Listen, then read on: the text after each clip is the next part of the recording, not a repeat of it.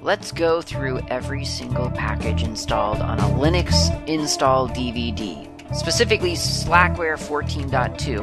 Of course, these are all open source packages that I'm talking about on this show, so they probably can still apply to you, even if you're not running Slackware and even if you're not running Linux. These are open source packages, so you can download the source code and run them on any computer, whether you're running Linux, Mac, Windows, BSD, doesn't matter. You can learn probably something from this episode. So let's get started. Today I'm going to try to cover two different categories, the F software series in Slackware and the K software series in Slackware. It seems like that's a lot to cover, but each of them, like the E series, only includes one package. F has the Linux FAQs, and K has the Linux kernel. Linux FAQs I don't have a whole lot to say about. They are a series of text files. It takes up about 1.3 megabytes in the documentation folder /usr/doc/Linux facts. That's Linux capital L dash FAQ, all capital and then lowercase s. And in this directory, you've got about, 20 different files. There's an afterstep FAQ, a TAPI FAQ, BL FAQ, which, as it turns out, stands for Brief Linux FAQ. The FTape FAQ, FTP, GCC, a Joe command reference. Don't know why Joe gets a command reference and Jove or Elvis and others don't, but that was kind of interesting. LDP FAQ, don't know what that stands for. A Linux FAQ, Linux RAID, MSSQL6 via OpenLink PHP ODBC FAQ, a PPP FAQ, which is the point-to-point protocol or something like that. It's what modems used to use to talk to servers. SCSI generic FAQ security, which covers strangely a cryptographic file system thing, and I'll say why that's strange in a moment. SMP FAQ, swap space FAQ threads, and Wine and WordPerfect. That's all the FAQs that are in this directory. And I will say that when I first installed Linux, when I first installed Slackware 12. Whatever it was, 1 or 2 that I installed, no, it wouldn't have been 2, 12.0 or 12.1, my first stop, after reading the welcome email from Pat, my first stop was, which I think in the welcome email he refers to this, my first stop were the Linux FAQs, because I figured, sounds like that's where all the documentation is, so I'll go look at that. Turns out it's not exactly the case, right? These are just FAQs, so they're frequently asked questions in no particular priority or order. I think the best out of the lot is probably the Linux FAQ, which, Linux FAQ, there we go, is dated from 2004. That's the latest update that this file has received, 2004. It is something like 5,000 lines long, so it is not a short document, and it covers a lot of important things like general information about Linux, information specific to the Linux kernel, disk drives, partitions and file systems, system libraries, and so on. So it gives a lot of, I would say, important information for maybe a new user, at least in the sense that it gives you sort of background about what you've just installed on your system. The problem with this file, as with many of the files in Linux FAQs, in my opinion, is that it is everything is quite old here. So if I do an ls -l/user/doc/Linux FAQ, I have got dates. The most recent one is 2006, which makes sense. The package itself is dated 2006. But I would say, on average, we're looking at about 2000 time frame. That includes a couple of files dating back to 1996, 1999, 2006, and 2000. Yeah. So it leans heavily towards sort of like just the turn of the century, which is interesting and maybe fascinating from one perspective, but from a pragmatic perspective, I think there's a lot of information here that, while not strictly out of date, not by any stretch of the imagination up to date, if you take my meaning. If someone's to install Slackware today, and even I'm talking 14.2. Like I'm anticipating 15.0, as most of us are. January 17th or 18th, by the way. That's my new prediction. So we're anticipating 15.0, but if someone installed 14.2 back in 2016 or whatever, these documents are still 10 years old at that point. At best. And really that's only one file. Afterstep was the one that was dated 2006. So one of these files is 10 years old. The rest are 12, 16, 20 years old as of 2016. So to me, I feel like these are probably due for maybe archival. I mean, it's only 1.3 megabytes, so I'm not convinced that they need to go away, because there's a lot of information that is interesting reading in here. But possibly, I don't know, I would think that maybe just taking a dump of the docs.slackware.com wiki and putting them into userdoc / Slackware maybe, would be maybe a little bit more informative for the typical user. And by typical user, I mean the mythical user who has somehow installed Slackware without knowing anything about it. And I realize that that's a very unlikely scenario. So there's probably an argument to just kind of let this be. But I do think that it is a little bit strange to continue to ship 2006 documents as your only documentation folder. I think that strikes me as a little bit odd. But I mean, it's not the only documentation folder, of course. I mean, there's a bunch of stuff in userdoc. I guess maybe this FAQ set stands out because it has its own software set. It has its own category. And so when you're installing, you see that and you think, well, that's going to be significant. And then you go there and it's 20 years old and you think, well, I'm not so much worried about my Atapi CD-ROM drive anymore. I'd rather have information about whether, I don't know, USB-C is supported or HDMI audio is going to work or whatever, new technology you might be interested in. Bluetooth, for that matter. So I think this could use an update is the bottom line, and I think that the update already exists. I think it's the docs.slackware.com wiki. I don't know that needs to be on as part of the download. I do think there's value to having documentation as part of like the thing that someone has downloaded to install the system. I really do. I know that if they have a copy of Slackware, you can almost you can pretty safely assume that they have internet access. But that doesn't mean that they have constant internet access, and I think just extracting all the documents from the doc.slackware.com site, putting it on the quote-unquote disk, on the ISO, I think there's value there. So that's the Linux FAQ. That's the F set done. Next up is the K for kernel, and this is an exciting one, possibly more exciting than you might expect. I don't know what you expect, but the Linux kernel is, I mean, it's a big deal, right? It is the thing that we have named our system after. Now, you can argue whether the system is properly called Linux or GNU Linux. Doesn't really matter in this case. The point being that colloquially, people have decided that this OS that I am running, and possibly you, dear listener, are also running, is called Linux. Whether that makes sense, whether that's the best name for an OS in terms of sort of what it's being named after, or is it being named after? I mean, there is the argument, too, that at a certain point, even though, yes, the kernel is named Linux, the OS is named Linux, well, does that mean that the OS is named for the kernel, or does it just mean that the term Linux is the brand, and it has been applied to two separate things? I don't know. It's up to you to decide on what you believe about naming conventions. Point is that this kernel is a big deal. I think, personally, that it ushered in a cultural change, a cultural shift. I don't feel necessarily that open culture, and by that I mean Creative Commons works, things that have been sort of declared as shared common assets among artists and among people, I don't think that it would have been codified in the way that it has been codified without the Linux kernel showing people how to do that first.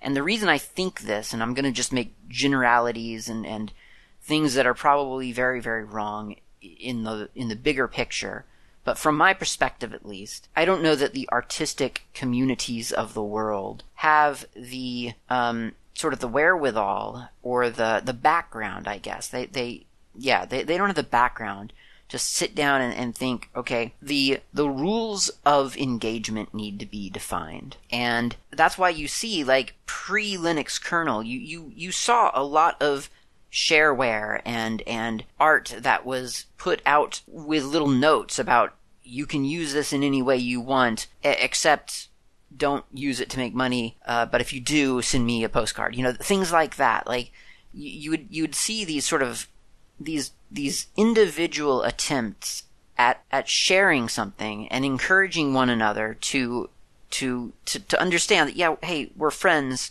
we're pals, you know, use this responsibly. But there was no centralized, there was no body with the understanding of how that could be set in, sort of chiseled in stone, you know, like someone to come up with a common language for that. And I don't know, because artists, in other words, I don't think artists are typically thinking about licensing, and neither were a lot of game companies before the Linux kernel. Gaming, tabletop gaming I'm talking about, like board games and role-playing games, they didn't think about that sort of thing. But at some point, a developer at Wizards of the Coast, who publishes Dungeons & Dragons, saw that the GNU Public license was something that was shaping and changing the way that software was being made, and he emulated that license in the Open Game License, the OGL. So, I mean, and he's documented that was something, that the GPL was something that he modeled it off of. So it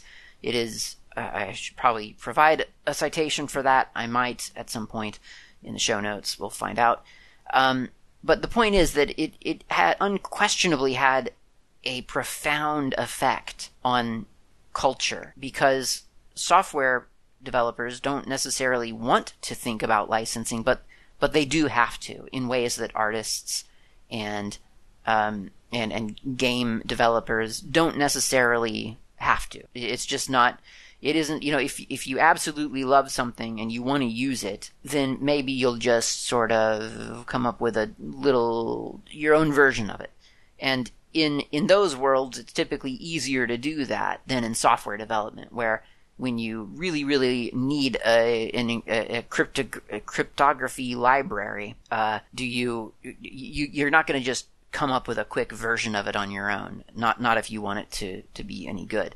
So I think the software license idea obviously predates Linux kernel. The free license, certainly the GPL, definitely predates the Linux kernel.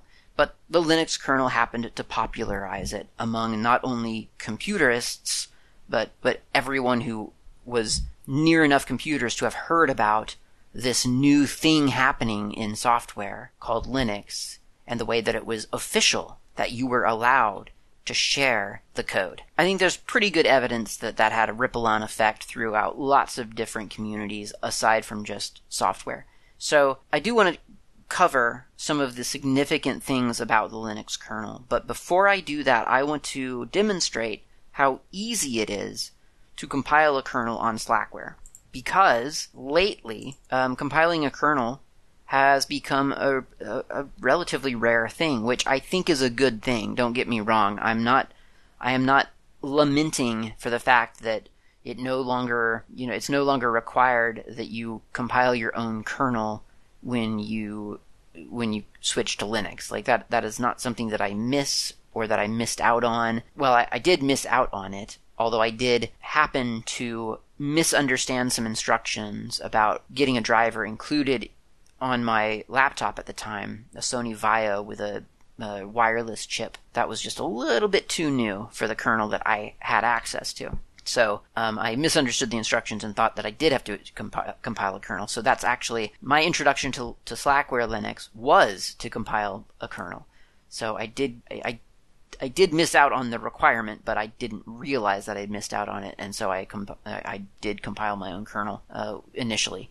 So the kernel, what is it? Well, a kernel is software. It's compiled code that boots a computer. It recognizes and ensures communication between all of the components attached to that computer whether those components are inside the computer, like the physical box, or outside the box. So if it's a printer or a Wacom tablet or a mouse or a keyboard or a webcam, whatever. So most people don't have to think about this anymore. The Linux kernel is a very big project.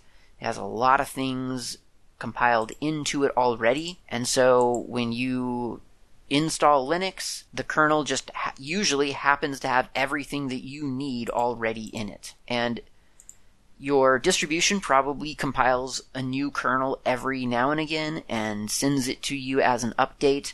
You may not even notice, depending on what kind of user you are. It just happens, and there's no need for you to necessarily really give it any more thought. And on Slackware, I mean, honestly, the same is true. You do run the same kernel for a very long time on Slackware, but there are updates here and there, like security updates. And sometimes, if you want to, you can update from the current branch. But even doing that might be something that there's a little bit of flexibility in how you choose to do that. Compiling a kernel on Slackware is really simple. I don't know that I do it like the best of ways, meaning I don't, for instance, compile it and then install it into a special destination directory and then make a package and then install that package. That would be the correct way to do it. I learned how to compile a kernel from the Slack book, which just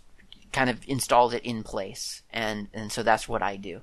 And that's what I'm going to do here now with you, dear listener. So if you want to follow these steps, you're certainly able to. It's all written up on slackermedia.info/handbook/docu.php?id equals kernel #compile. But you could choose to make a couple of extra steps, and rather than doing a make install, you could do the make install into a destination directory and then make that a package. I find that that's just not necessary, though, because the kernel, in my experience, is not really something that, once you've installed it, it's going to be there for the next couple of years, really. I don't really uninstall kernels, so I don't know. I don't think it's that big of a deal to just kind of do this in place, which is why I'm going to do it in place. So the first thing, when you want to compile a kernel, the first thing that you have to do is you have to get the code for the kernel. You have to get a kernel. And that is available from kernel.org. If you go to kernel.org, that's KERNEL.org. If you go to Linux kernel, you get a big yellow button in the front, latest release 5.15.12. Download that. That's the latest stable release. So if you want to just go with whatever's being offered right now, it's been through all the QA testing that they do, that's what you want. I could understand also maybe going with a long-term release, which has a longer support cycle, but that kind of only matters if you're actually going to follow the support. Like long-term support doesn't mean a whole lot if you're not actually checking back in for patches. So do whatever you want. I am running 5.15.6, which I imagine was just a latest stable release, because I don't see it listed here under long-term. So I think that was probably just like whatever I found on the website. So you download that code. It comes as a .xz compressed archive, I think. And then you archive it to your /user/src directory. Now, if you're going to work in that directory, you do have to be root. So you're going to become root at that point. You could work in another directory. This is how I've always done it. So I just tar xvf linux-5.15 or whatever xyz .tar.xz -C to get into a different directory /usr/src/linux-x.y.z. So, in other words, you're telling tar to unarchive the Linux kernel code to user source, and then in a subdirectory named for the Linux version. And then you cd into that directory, cd/usr/source/linux-x.yz. y.z, and you're there. You're in the kernel that you're about to compile and then install into your system. Well, before you go about configuring your kernel, it makes a lot of sense to grab a configuration file that's most of the way there. And someone has already done most of the work to configure that kernel for your Slackware system. His name is Patrick Volkerding. So you might as well just grab a config file from Patrick Volkerding.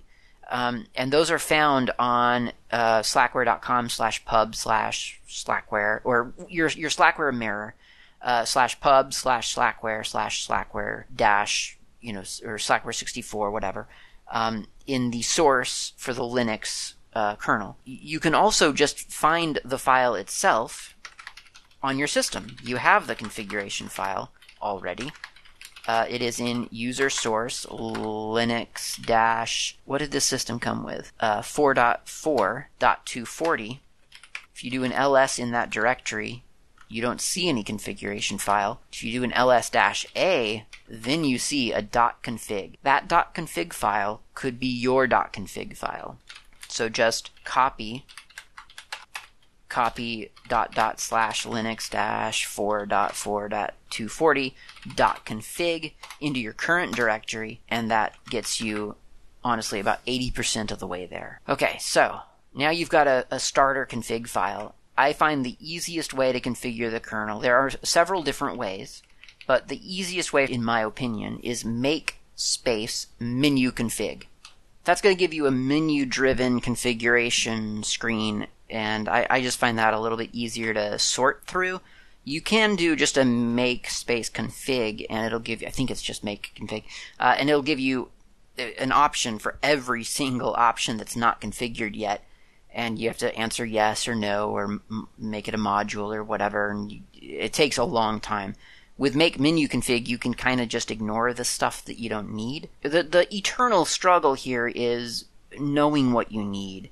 And that's why I say start with Patrick's config file, because he has a bunch of sensible defaults that are probably going to cover your use case. Now, if you see something while you're scrolling through the menu config, you see something that applies to your system and it's not built in, then you can mark it to be included in your kernel.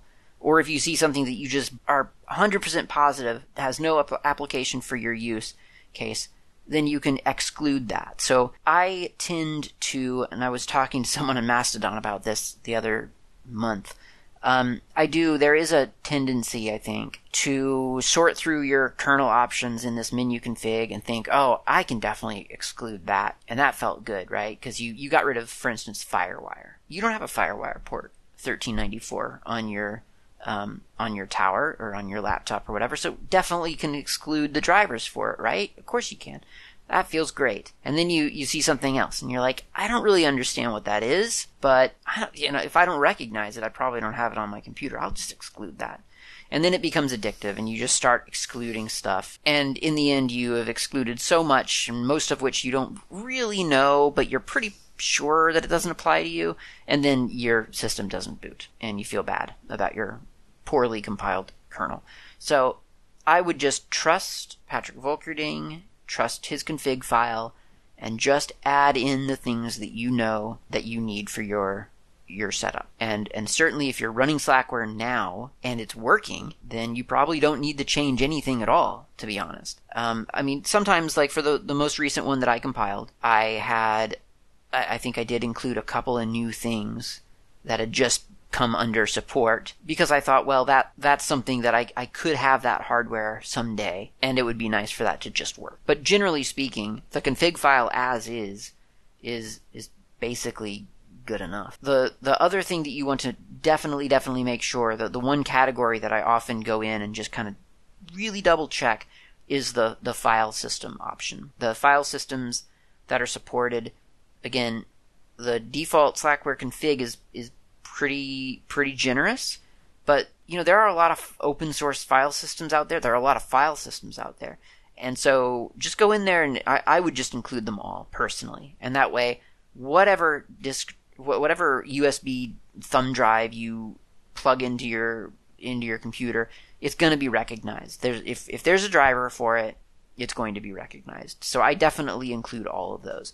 And you definitely want to make sure that you're including the file system that you're using. I've screwed that up before. I've had JFS on my hard drive, and I've compiled a kernel and forgot to include JFS driver. That's not good. That's a guaranteed method of not booting your system. So make sure that you have all of your file systems included. If you don't know what file system you're using, cat/etsy/fs tab. That'll show you at least what you are using, like, directly to boot your computer. So that's not a bad thing to have a quick look at, just to make sure. I've simplified my schema a lot lately. I used to have like 4 different drives in my tower, and I had var and temp and opt on different drives and different file systems. It was pretty stupid. So I've just simplified. Anyway, once you've configured your kernel, and again, 80-90% of it is already configured, so that probably won't take long. I mean, feel free to have a look through the menu to see all of the different things that are supported, but again, don't exclude too much, just have a look. Once you've done that, you'll mark it done, and it'll confirm that it's finished, and it'll save all that information back to the file. Remember, it's in a .config file, so you won't see it after you're finished, but it's there. Unless you do an ls-a, you won't see it, but it's there. And the compiling system built into this kernel directory knows how to, knows to look at your .config file for the process. So first step, make bzimage. That is B as in Bravo, Z as in Zulu, and then image with a capital I. Make space bzimage. This doesn't take, well, I shouldn't say it doesn't take that long. It doesn't take that long, actually. That's surprisingly quick. The last compile that I did was on my new Ryzen system, and so I have to say it really didn't take long, which surprised me. Make modules, make space modules. That's the second step. That'll take a lot longer. Now, again, on my new system, I was quite pleased to find that even that didn't take that long. I remember the days of, did I already say this on a past episode? I remember the days of compiling kernels on laptops, at the public library or at a cafe, and it just seems like it just took forever. But anyway, make bzimage, let that finish, and then make modules. Now, the bzimage is the thing that contains the actual kernel, the core of the kernel. The modules are all the modular components that you can load into the kernel while the kernel is running. So it's not bad to have a lot of modules, because that way they're there on your hard drive, but they're not going to get used unless you need them to be used. But there tend to be a lot of modules, so just be ready for sort of a long compile time potentially. Now, when that is finished, you're finished. That you've compiled your kernel. That's it. Now, it hasn't been installed yet, but you have compiled it. The installation method, because we're just doing it in place, is a little bit of a manual process. It's not hard though. So you move /boot/vmlinux to /boot/vmlinux, whatever you want to call it. Maybe, dash 4.4, for instance, if that's the kernel you're replacing. So you're moving the current kernel, vmlinux, that's the compressed kernel. You're moving it to something else. You're calling it something else. You're just changing its name to vmlinux-old or -4.4. Usually I use the version number. And you'll see why it's worthwhile keeping this around in a moment. And then you do a move /boot/system.map to /boot/system.map-4.4, whatever. Now you can move your kernel, the one that you just compiled, into the boot directory. And the way that I do this, in order to preserve the correct permissions and so on, is I just do a cat arch /x86_64/boot/bzimage, and then I redirect the output of that concatenation to /boot/vmlinux. So now we've got a new vmlinux in the /boot directory. It's called vmlinux, by the way, because I don't know exactly why, but it's a compressed version of Linux, and the Z is supposed to indicate that, I think. The VM, I'm not 100% sure what that's all about. So anyway, I mean, someone, I'm sure, understands exactly why it's called VM Linux, but I'm just saying there is a reason. I don't know what it is, but that's what it's called. So then you can copy your system map over to /boot/system map. So that's cp space system.map. You'll see it in the directory to space /boot/system.map. Easy, right? So your current iteration, your current version of your infrastructure, of your kernel and the files that it needs, get no indication of versioning. I mean, you can do whatever you want. All of this is going to be referenced in a moment in your boot file, in your lilo.conf file. So you can call this stuff really whatever you want.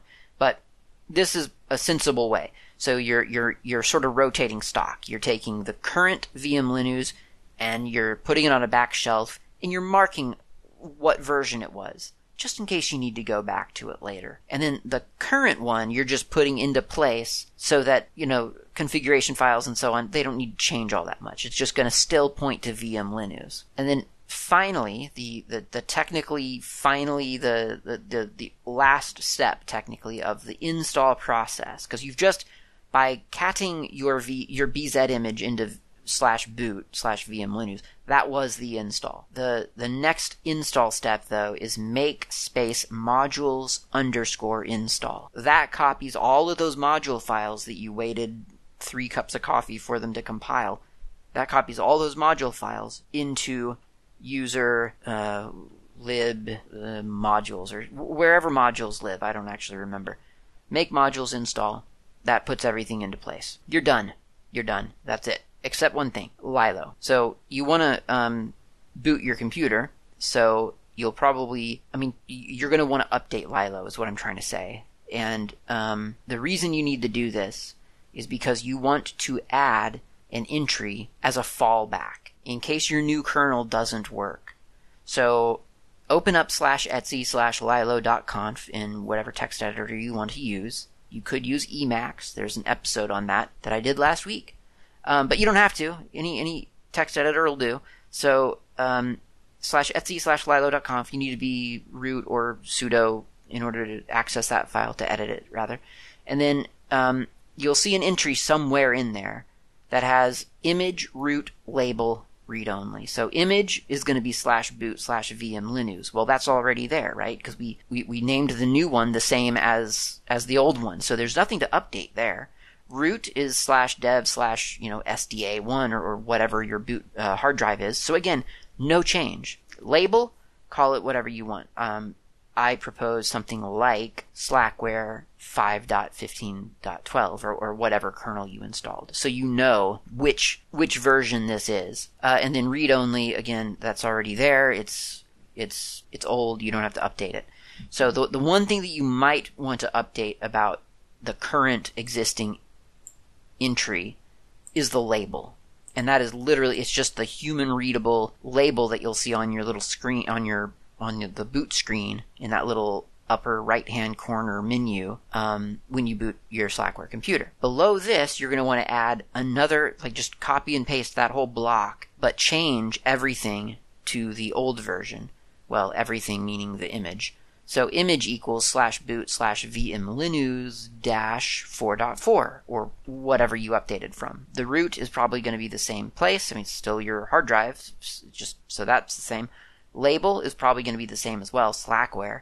But you could change it to something like Slackware 4.4 or something, again, something to let yourself just visually know that's the old one, this is the new one. And then read only because the kernel image booting process read only. So there you go. Save that and then run Lilo. You have to run Lilo. This isn't Grub. You have to run Lilo so that Lilo gets, parses its little configuration file and writes it out to wherever it needs to write it out to. And then you're done. I mean, really done. Reboot. Just sudo reboot or su dash and then reboot. However you got your paths configured. If all went well, and I think it probably will have if you used the old .config file, your computer will boot with a new kernel. And whatever new drivers it includes or whatever new features it has in it are now part of your operating system. After you do it, it's a little bit almost unspectacular. I mean, it will feel good. It feels good because you just feel like you're running a new kernel, and that feels really, really nice. I'm going to take a drink of coffee. Sorry about cheating. I know the coffee break is really, really close, but I just wanted to take that sip. So anyway, it will feel great. You'll feel really, really good about running a new kernel. You will feel like you're just on top of the world, and that'll last for maybe 10 seconds, and then it'll just give way to sort of just a sense of pride. Because, I mean, really, there's nothing changes. Unless you did this to get a specific piece of hardware to work. Then that specific piece of hardware is working, and that's great. So that'll carry you for a long time, because you did that. You made that happen. But if it's anything else, it's probably, like, when I recompiled my kernel, because I rebuilt my computer, it was just a nice thing to do. 5.15.6. It has not changed anything about, like, the way that my computer works. So it's just kind of nice to know that I'm on 5.15.6 instead of whatever I was on before, which I could probably tell you. I think it was 5.9. 5.9.1 is what I was. Nope, 5.12.12. Apparently I had a 5.12.12 in there at some point. So anyway, it's that easy to do a kernel compile, though, on Slackware, and that is different, actually, from a lot of other distributions. A lot of distributions do it correctly, and they build a package for their kernel, and the kernel comes from the distribution, and, I mean, Patrick Volkerding builds a package for the kernel as well, so if you just get a new kernel from Slackware server, it's no different than just install pkg, or slack pkg install that kernel. But if you're doing it yourself, it is quite easy. It's not very disruptive, and it's really, there's that flexibility is what I'm trying to say. So if I want to, on a whim, upgrade to 5.15.6 or 9 or whatever I have, then it's really easy to do that on Slackware. If I want to do that on a whim on Fedora or Debian, it's a completely different process. You have to learn how to package that thing up and what commands to use to get sort of your whole system recognizing that you've now updated your kernel. It isn't quite as easy for lots of good reasons. I'm not saying that as a critique.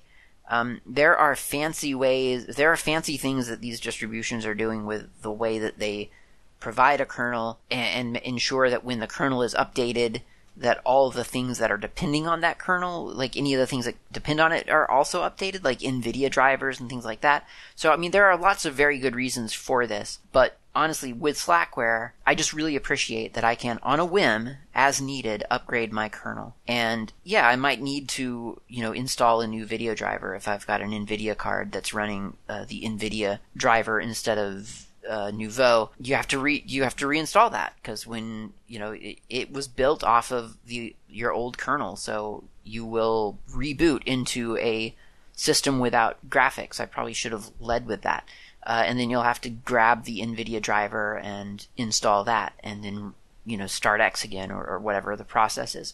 So there, it's I guess not necessarily terribly elegant to do your own kernel compile in a way, comparatively, and yet it's really, really liberating and flexible. So if you've never compiled a kernel, you should try it on Slackware.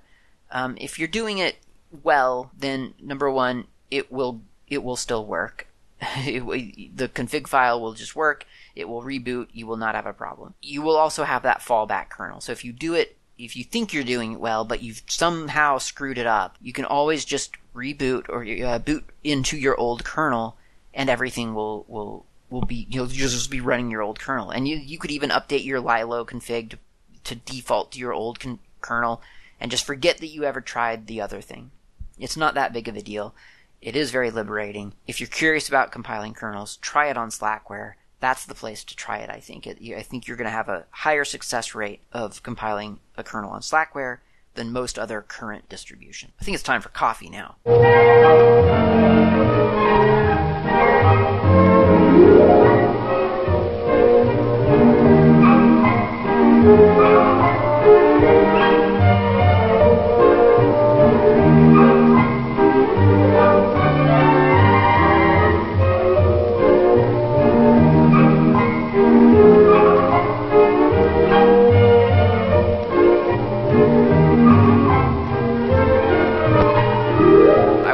highlight some of the things that the kernel has done and is capable of doing. As I've said, the kernel was a big deal in terms of sort of making official licensing a thing. Like that, I really feel like the kernel and open source, which again was really bolstered by the kernel, that pushed this understanding of open source, of common assets defined by clear licensing terms.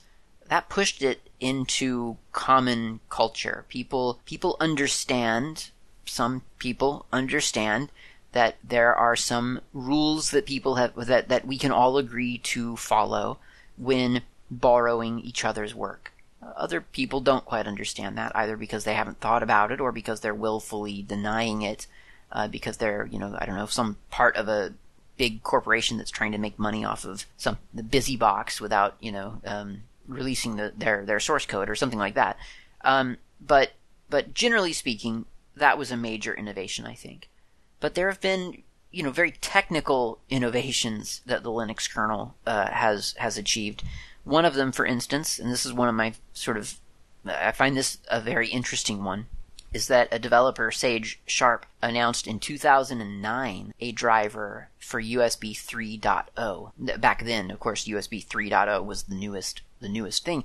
It was like literally the newest thing, because that meant that Linux kernel 2.6.31 was the first operating system, the first kernel for an operating system called Linux, to include drivers for the USB 3.0 device.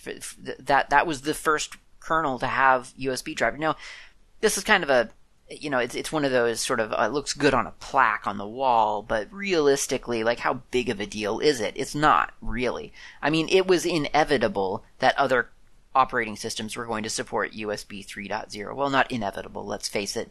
Apple tends to do surprising and strange things that tend to lean towards proprietary technology rather than open source or open specifications, but in the end, it became rather inevitable that everything was going to be USB 3.0 anyway, so the fact that Linux had it first, it's not that big of a deal. It just means that the commit happened to reach the kernel of Linux before the commit was made public to everyone else on other operating systems. We don't know when anything else technically got support for USB 3.0. So it is a little bit of a weird bragging right there, but I think really most importantly what it highlights is the significance of open source, because it had the driver first because it's open source and anyone could put that driver into the kernel, and someone did. That's a big deal, and it underscores the importance of open source. Now, I say that, and I am fully aware that you could probably come up with half a dozen examples of things that didn't get into the Linux kernel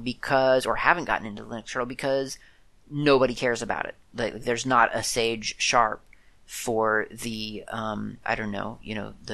the widget 3000 peripheral that you have, that you really want a driver for, but you don't have the skills to write a driver for it, and no one else is. So the fact that it's open source in that regard doesn't technically help anyone. I mean, it does, really, because the manufacturer of the widget 3000 could submit a driver to the Linux kernel, but if they don't, and if you don't, and if no one else does, then that driver never got into the Linux kernel, and that's that. But the potential is still there, and as always, if it's a closed source thing, a closed source kernel, the potential just isn't there. I mean, it is there, right? Because someone could write a driver and then release the driver, and that could just be like an add-on thing for an operating system. So functionally, it's essentially the same kind of thing, but that's not the kernel. Like, that's not official support in the operating system. Linux, anyone can submit a driver to the actual kernel. It's important. It's a significant thing. Okay, so that was the first thing that I wanted to highlight. A couple of other things. The kernel marks itself as tainted when some event occurs that could be useful later for troubleshooting. So if you're running a, quote, tainted kernel, that in itself is not a bad thing. It's it's a thing that happens so that you know that that kernel is tainted. Let's try to reproduce the issue on a non-tainted kernel. So if you've ever heard the phrase, oh, that's a tainted kernel, which you may have, may not have, that's what that's referring to. Another thing, you can specify a host name or domain name as part of the IP equals command line option, which Linux uses in deference to a DHCP or bootp name. So if you do IP equals : my host name : DHCP, then your host name is now my host name, no matter what anything else on the network is trying to tell you your host name is going to be. It's a minor thing, but it kind of highlights, once again, the flexibility of the Linux kernel. You can't do that on other operating systems. I mean, maybe you can somehow. I mean, every time I say you can't, it turns out you can. But just the ease of configuring this thing is such a, and that's at boot, understand? Like that's a boot option. I mean, I don't know how to do that with Lilo, to be honest. Oh, yes, I do, actually. But, I mean, it's easy. You just type it in as part of the command that's launching your VM Linux thing. So nice. Okay, 4. So that was the third thing. 4. There's a version of a black and white of a 16 color and a 224 color Tux logo for your text boot up screen. Now on Slackware you get to see that. On other distributions these days you don't get to see that. They conceal the verbose output from you.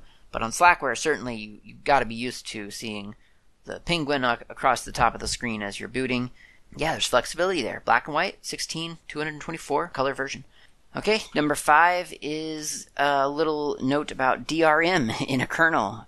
You might see this sometimes in various outputs, zorg.0.log,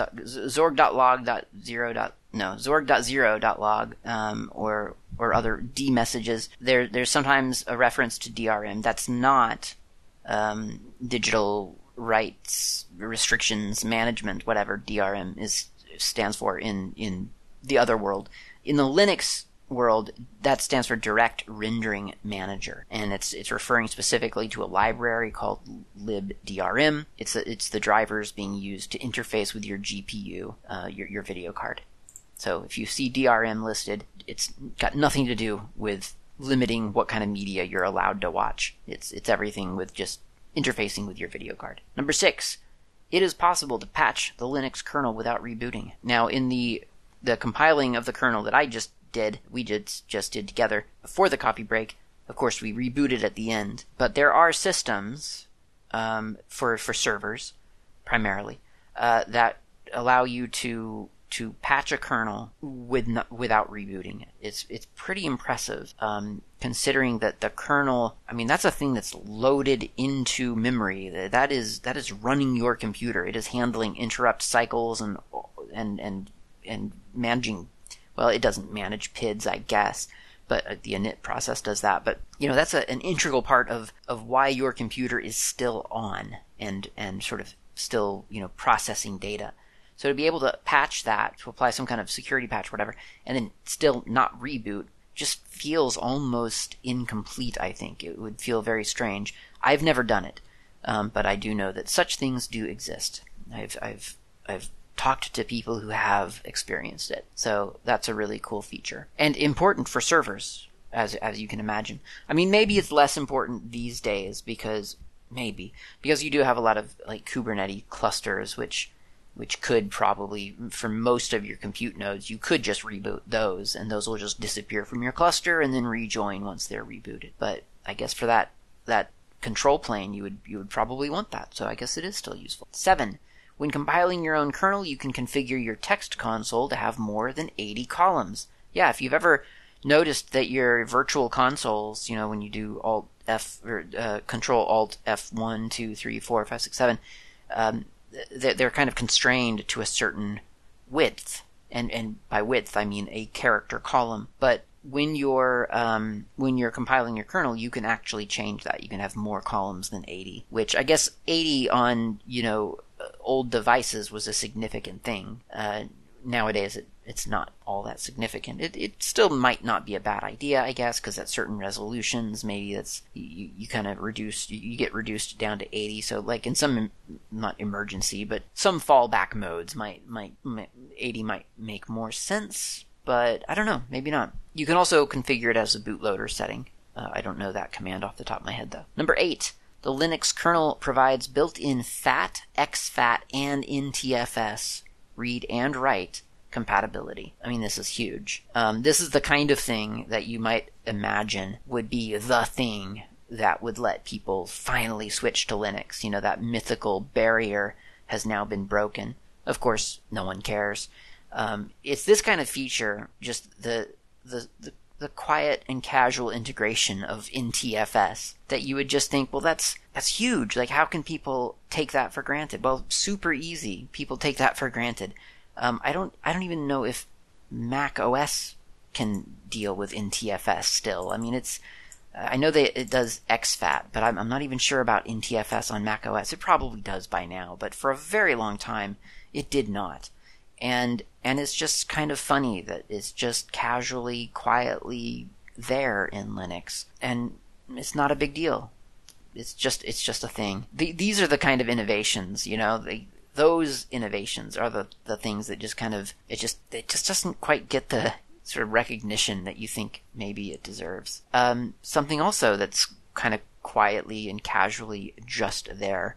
Number 9, drivers for the Wacom tablet. The Wacom branded tablets and similar devices are just built into the kernel. And once again, I mean, the Wacom tablet, I've emailed them before to thank them for their Linux drivers. I used to work at an art school, and that was a major component of the workstations. And the fact that the Linux workstations, just you plugged in a Wacom tablet and it just worked, was such a nice, such a pleasant experience. Because trying to configure a Mac to talk to a Wacom tablet, and you might think because of the cliches involved here, you know, the sort of the cliche of Mac OS just being inherently a more creative platform, and the Wacom tablet being for creative people, you know, you might think that they would just sort of integrate instantly.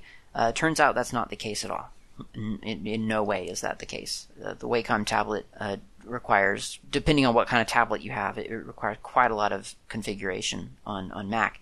And on Linux, not so much. It is literally built into the kernel. 10.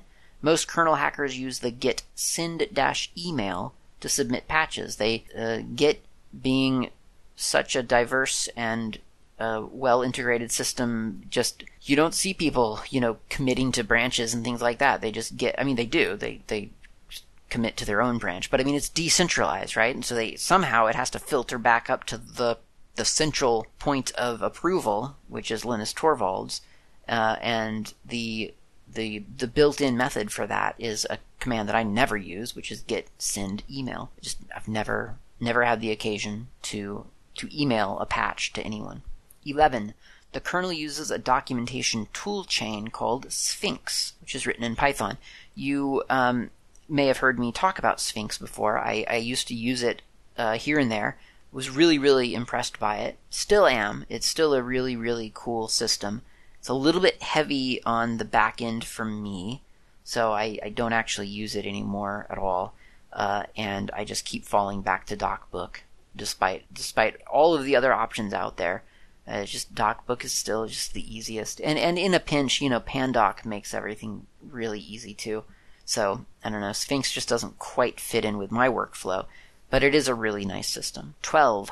HamLib provides shared libraries with a standardized API to control amateur radio equipment. So, if you're an amateur radio operator, you can do that in a virtual way on your Linux computer, thanks to HamLib, which, there's lots of information about that on Hacker Public Radio, Linux in the Ham Shack, all kinds of information about operating radio equipment through software. And it's really cool, and it's something that I keep meaning to get into and just have not yet. I do have the amateur radio operator test study book right there within my vision, and I have not read through it yet. But I started, but then it got busy. So I don't know. Who knows? Maybe this year. Maybe next year. What am I on now? 13? Something like that?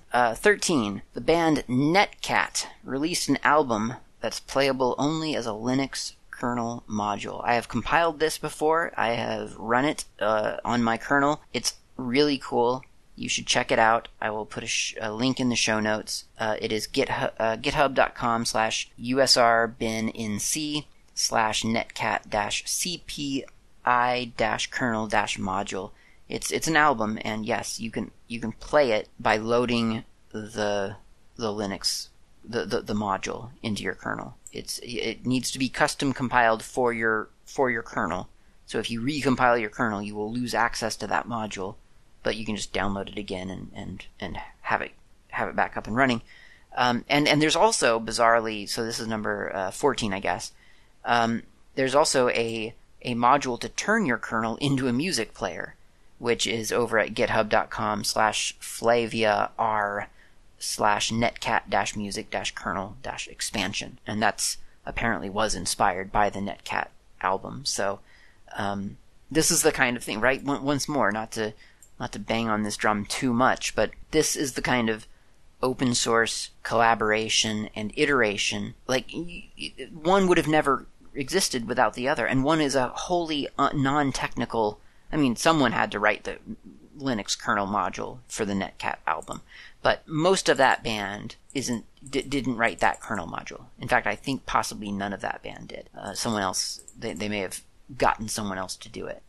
All they did was come up with some really great music, but then they turned that into a Linux kernel module. Someone else saw that and had this crazy idea. Let's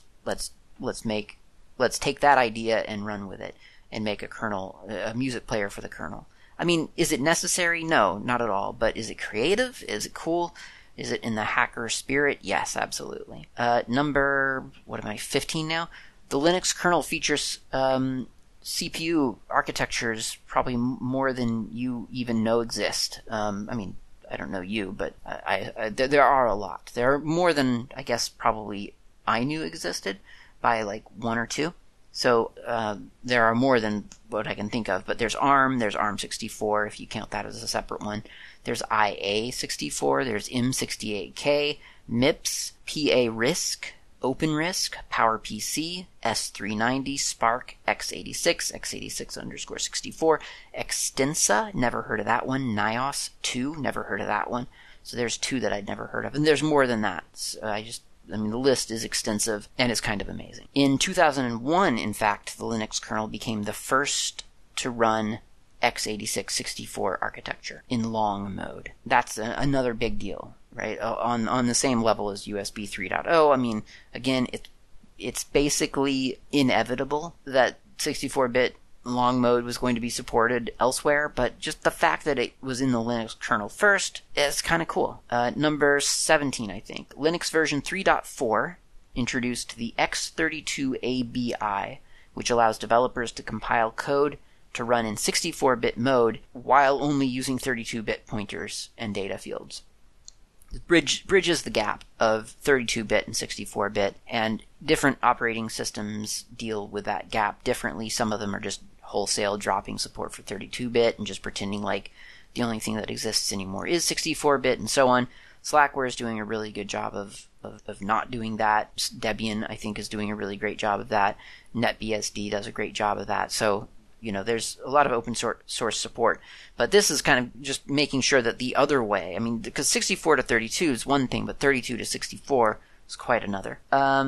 Number 18, I guess. The kernel supports lots of different file systems, as I mentioned before. And again, possibly more than you even realize existed. There's ext2, ext3, ext4, JFS, XFS, GFS2, GCFS2, ButterFS, NILFS2, NFS, OverlayFS, UDF, and more than that. I mean, again, FAT, XFAT, NTFS, yeah, lots of, and I've already, HFS, HFS Plus, AFS, lots of them. So let's see, that was 18. So let's do 19.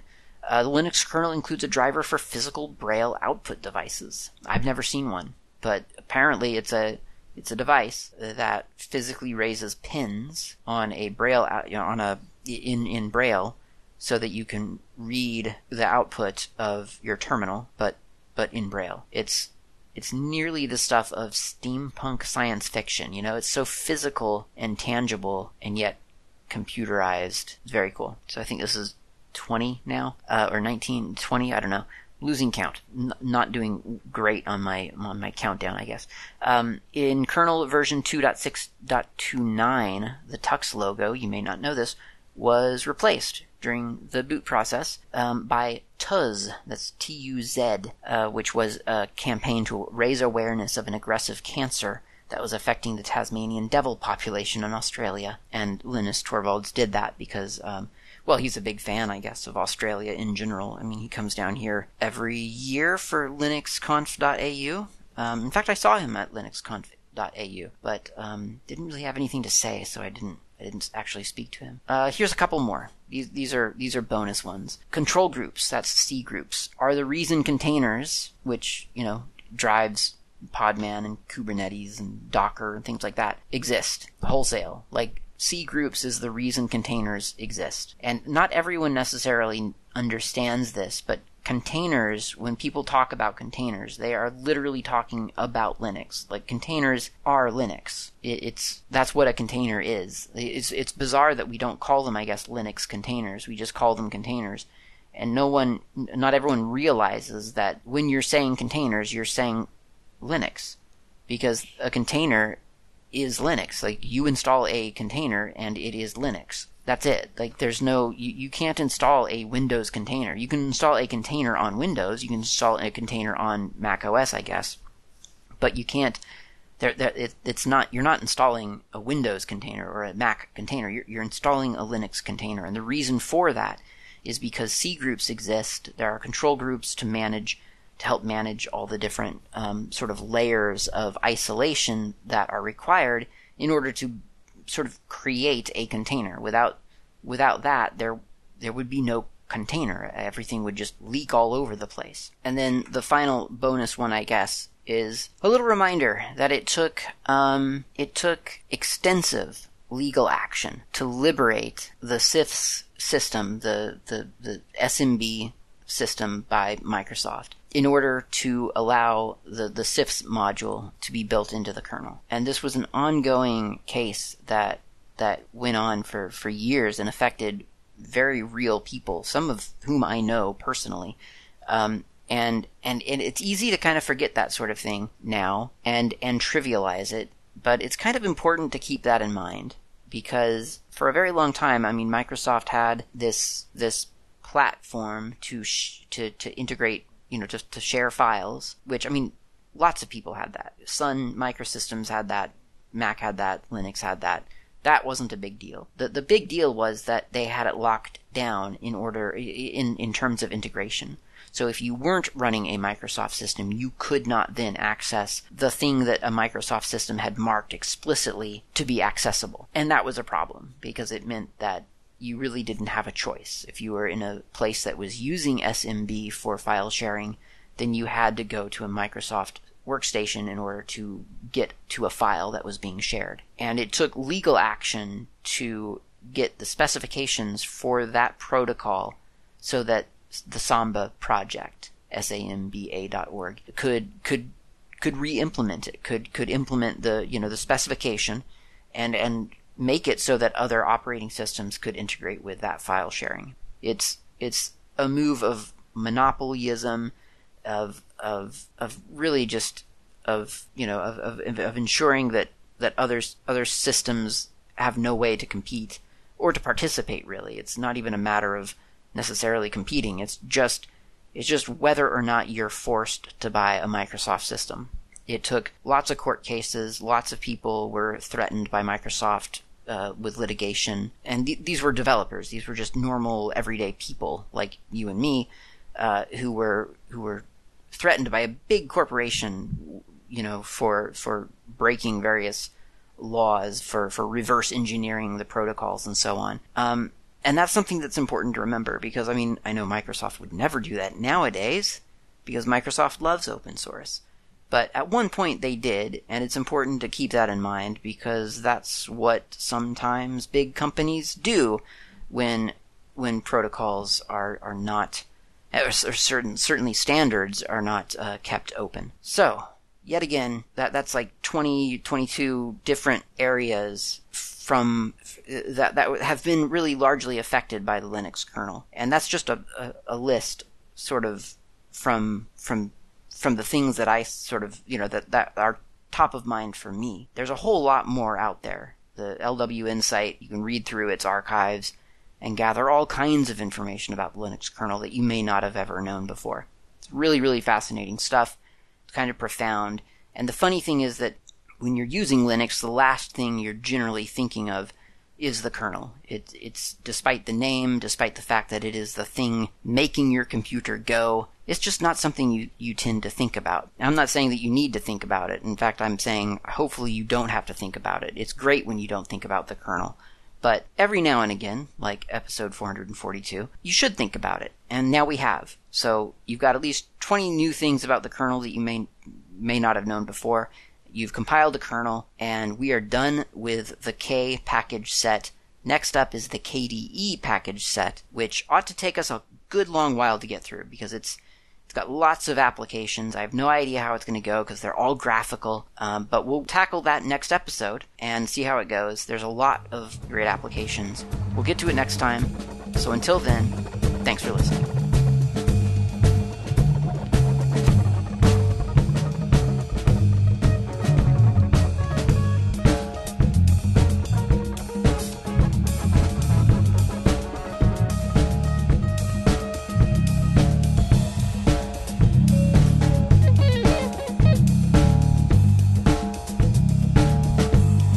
Thanks for listening. My name's Klaatu. You can reach me anytime over email with feedback or comments, tips, or just to say hi. My email address is klaatu@slackermedia.info. You can also reach me on the Mastodon network, not Klaatu, at mastodon.xyz. The show's intro and outro music is by Fat Chance Lester. You can find their music on bandcamp.com or on GNUWorldOrder.info. In the archive, you'll find a music directory containing the album from which this music has been extracted.